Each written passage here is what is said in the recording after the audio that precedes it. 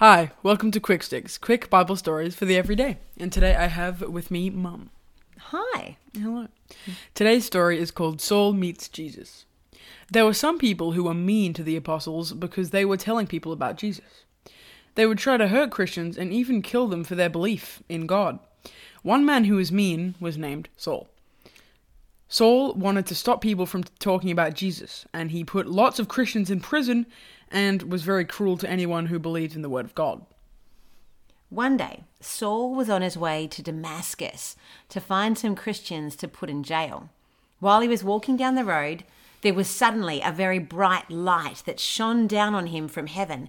He fell to the ground, and a voice spoke to him and said, "Saul, Saul, why are you persecuting me or being mean to me?" And Saul said, "Who are you?" And the voice said, "I am Jesus, the one you are being cruel to. Now get up and go into the city where you will be told what to do." There were some men traveling with Saul, and they didn't know what to do.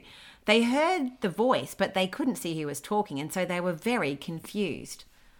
When Saul got up from the ground, he couldn't see. His helpers had to hold his hand and lead him to the city of Damascus, and he stayed blind for 3 days. What an amazing thing to happen.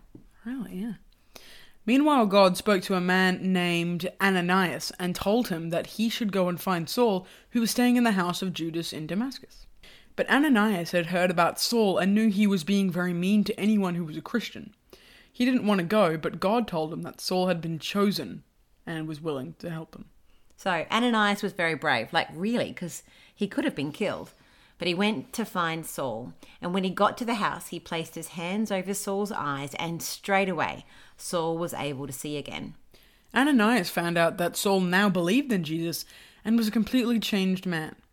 They spent some time together, and Ananias introduced him to some of the Christians who'd lived in Damascus. Straight away, Saul started telling everyone about the good news of Jesus. Just as he had been very eager to hurt Christians, now he was very eager to tell everyone about the word of God. Saul's name was changed to Paul, who you might have heard of, but we're certainly going to hear about as we go through some stories in the next few days. It's amazing to think that God was able to do such great things with someone who had been so mean to his very people. It's amazing that no matter what you've done in your past, you can always repent to Jesus and he will forgive you and you can start your life anew. That is really good news, isn't it? Yeah. It gives us all hope. So gracious. So gracious.